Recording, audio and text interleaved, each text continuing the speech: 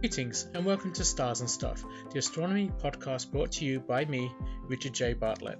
In this episode, I'll talk about the latest astronomical news, review the visibility of the planets for the first 10 days of the month, and then talk about the life and predicted death of Jupiter's Great Red Spot.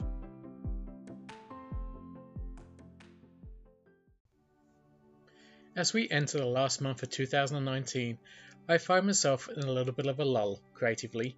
Next year's guides are all published and are selling reasonably well. I'll start on the guides for 2021 sometime toward the end of the first quarter of next year, but in the meantime, I'm trying to get a labour of love finished. I'm still, after about 2 years, trying to complete a book called Stargazer. Based around the music of Vangelis, it's a series of essays about astronomy, the universe and our place in it. I still have a few essays to write, but before I do that, I'm proofreading what I've already written. This book has taken me way too long to write. It should have been published by now, but in the time since I started it, I've been distracted with other projects and my annual guides always take precedence. Unfortunately, while I have the willpower to sit down almost every night and write, I sometimes have the creative attention span of a squirrel. If a book is not finished within 2 months, I'll often put it to one side and start working on something else. Plus, I've been writing for others over the past 12 months as well, which has caused me to delay my own writing. Part of the problem is that I just don't know if it will sell. Not that it stopped me before, but I don't know who, if anyone, will be interested in reading it. It might do well, or it might not. Only time will tell. My son was 2 when I started to write the book. He's now nearly 4. Hopefully it will be published by spring of next year. Maybe. Or as my son likes to say, maybe, maybe not. I'll settle for a definite maybe right now.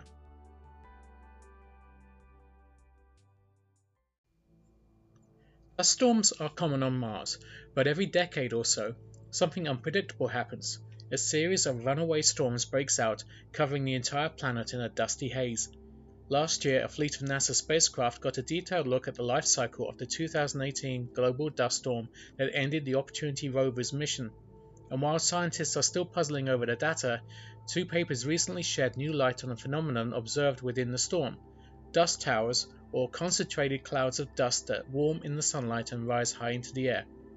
Dust towers are massive, churning clouds that are denser and climb much higher than the normal background dust in the thin Martian atmosphere. While they also occur under normal conditions, the towers appear to form in greater numbers during global storms. A tower starts at the planet's surface as an area of rapidly lifted dust about as wide as the state of Rhode Island. By the time a tower reaches a height of 50 miles, or 80 kilometers, as seen during the 2018 global dust storm, it may be as wide as Nevada. As the tower decays, it can form a layer of dust 36 miles, or about 56 kilometers, above the surface that can be wider than the continental United States.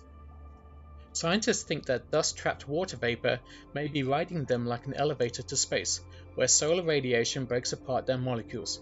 This might help explain how Mars's water disappeared over billions of years.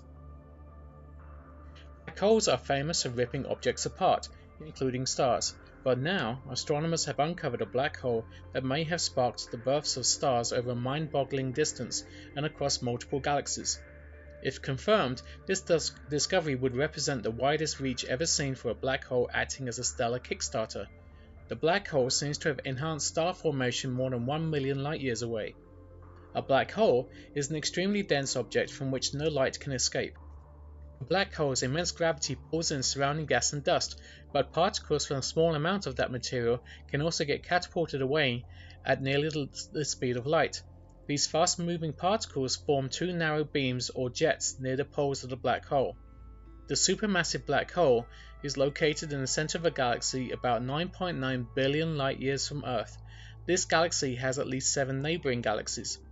Scientists had previously detected radio wave emissions from a jet of high-energy particles that is about 1 million light-years long. The jet can be traced back to the supermassive black hole, which has also been confirmed as a powerful source of X-rays produced by hot gas swirling around the black hole.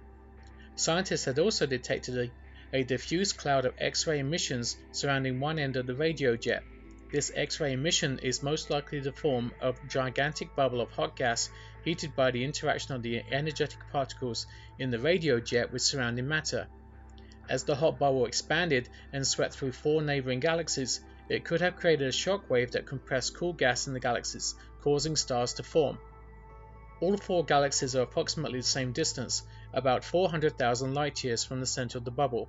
The estimated star formation rate is between 2 to 5 times higher than typical galaxies with smaller masses and distance from Earth. Lastly, staying with black holes, there's a fascinating new theory that says there could be thousands of planets to be found orbiting a supermassive black hole. According to the latest theories, planets are formed from fluffy dust aggregates in a protoplanetary disk around a young star. But young stars are not the only objects that possess disks. In a novel approach, the researchers focused on heavy disks around supermassive black holes in the nuclei of galaxies. Their calculations show that tens of thousands of planets with 10 times the mass of the Earth could be formed around 10 light-years from a black hole. Some supermassive black holes have large amounts of matter around them in the form of a heavy, dense disk. A disk can contain as much as 100,000 times the mass of the Sun worth of dust.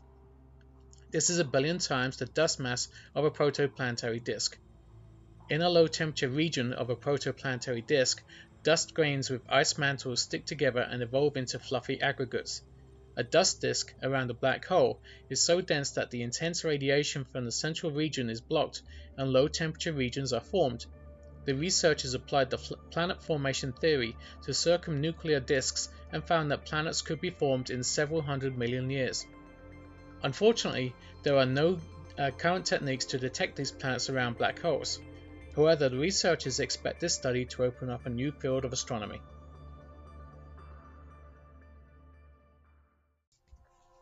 It's a quiet start to the month, with only the two faintest planets, Uranus and Neptune, being visible throughout the night. Jupiter is now all but lost within the glare of the Sun. Depending upon your location, you might still be able to glimpse it in the twilight, but it sets just an hour after the Sun and will be hard to find unless you have a very clear view of the southwestern horizon. Venus, on the other hand, is now unmistakable. It appears as a brilliant white star in the early evening and sets about 2 hours after the Sun.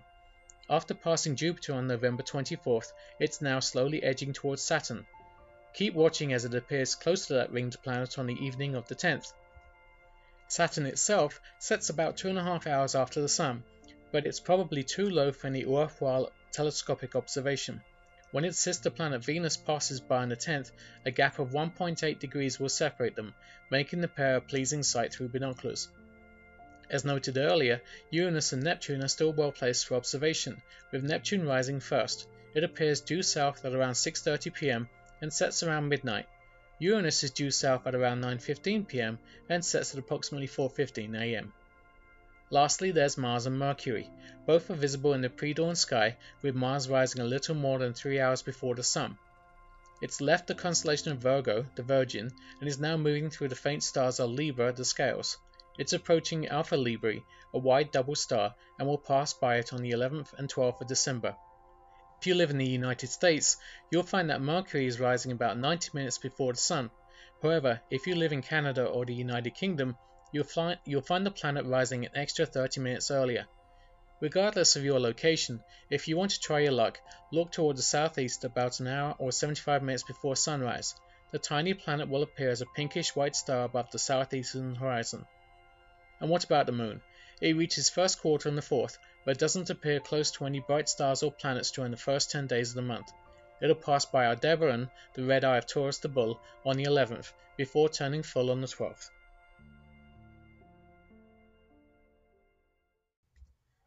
Ask anyone to name the perfect storm, and they'll probably tell you Katrina, or maybe Andrew. Almost everyone remembers the devastation that Katrina brought to New Orleans, while many will also recall the damage caused to Florida by Andrew in 1992. These storms lasted for days, while Andrew lasted for 2 weeks, but both had wind speeds of 175 miles per hour, making them incredibly dangerous. But what if there was a storm that lasted for centuries, with wind speeds of nearly 270 miles per hour? What if that storm covered nearly 10% of the Earth's surface? It sounds like a nightmare scenario, but that's exactly what Jupiter has. Even many non-astronomers have heard of the Great Red Spot, an enormous anticyclonic storm that's rampaged through Jupiter's atmosphere for nearly 200 years. Large enough to swallow the entire Earth, it's been in the astronomical headlines recently, as news of its impending demise seems to have been greatly exaggerated. Nobody knows for sure how long the Great Red Spot has tormented Jupiter. We don't even know for sure who first saw it, but the first confirmed observations date back to the 1830s. Prior to that time, astronomers had noted spots in Jupiter's atmosphere, but they could have been different storms altogether.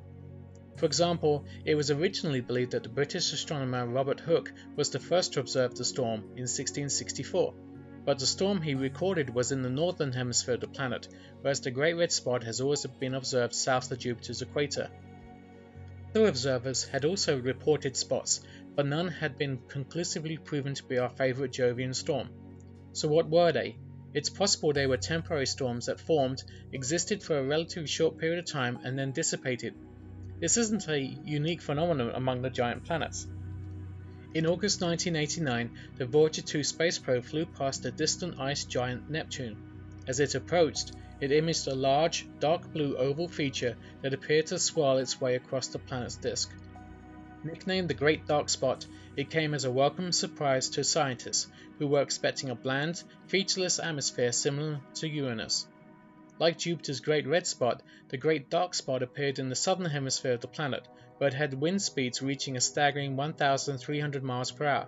Despite the storm's ferocity, Neptune's spot didn't share the longevity of its larger cousin. 5 years later, when Hubble turned its attention toward the distant planet, it found no trace of the storm. Little over 20 years later, in 2016, Hubble found another storm in Neptune's atmosphere, but this time in the northern hemisphere. If spots and storms can come and go on Neptune, could the same thing happen on Jupiter? Will the Great Red Spot eventually dissipate, only to be replaced by another storm? It's possible.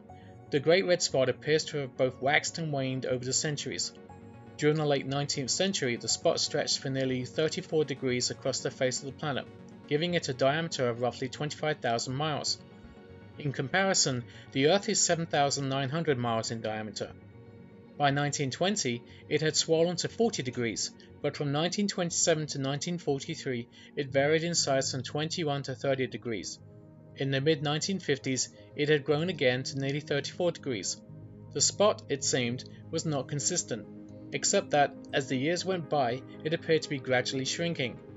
By 2004, the spot had shrunk to just 12,500 miles in diameter, or roughly half the size it had been in the 1950s, but as it shrunk in width, it appeared to widen in breadth. In other words, it was becoming less of an oval and more of a circle. Some estimated that the spot would become completely circular by 2040. Fast forward to 2019, when other stories began to appear that the storm would disappear completely within the next 20 years. In May, NASA released images from its orbiting Juno spacecraft that appeared to show the spot unraveling, with flakes apparently breaking away and becoming absorbed by the surrounding atmosphere. It seemed as though time was running out for everyone's favorite atmospheric feature. I counted myself lucky that, after decades of trying, I had finally been able to see the spot for myself. It was February 14th, 2015, just 8 days after the planet had reached opposition and was therefore visible almost all night. Shining brilliantly in the constellation of Cancer, the planet was at its biggest and brightest for the year. At nearly 11:30 at night, with the help of a blue filter, I glimpsed the spot towards the limb of the planet. Despite several attempts since that night, I have yet to see the spot again. But maybe there's still time. Now, just 5 months after the doomsayers were predicting the death of the storm, stories are now emerging that the spot has plenty of life left within it. The flaking, it's thought, is a consequence of the storm interacting with smaller storms around it. Philip Marcus, a professor of fluid dynamics at the University of California in Berkeley, believes the storm could exist almost indefinitely.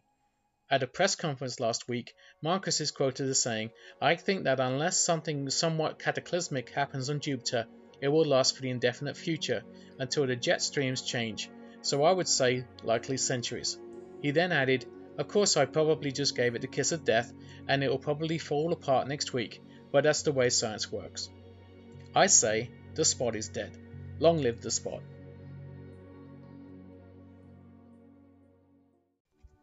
Once again, this episode's trivia question comes from my book, The Daily Astronomical and Space Quiz Book. Available on Amazon, you can buy it from my author page in the UK by going to tinyurl.com/RJBAmazon-UK. You can also buy it in the US by going to my author page at tinyurl.com/RJBAmazon-US.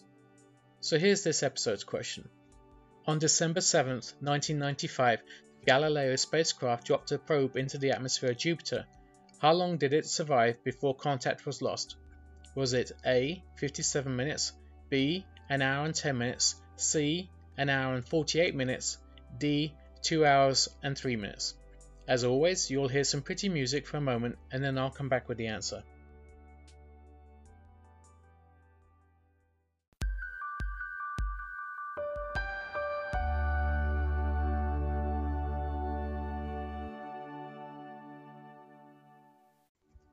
Welcome back.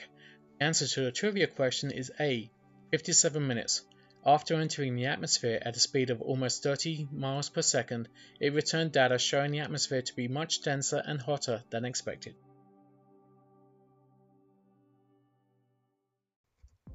That's it for another episode. As always, if you liked it, and I hope you did, please subscribe and tell your friends.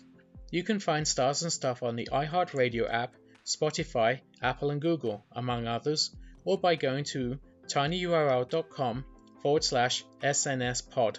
That's tinyurl.com/SNSpod. Again, if you're interested in my books, you can find them at tinyurl.com/RJBAmazon-US in the US and tinyurl.com/RJBAmazon-UK in the UK. You're also welcome to email me at astronomywriter@gmail.com with any comments or questions you might have. Thanks for listening, and until we talk again, clear skies to you.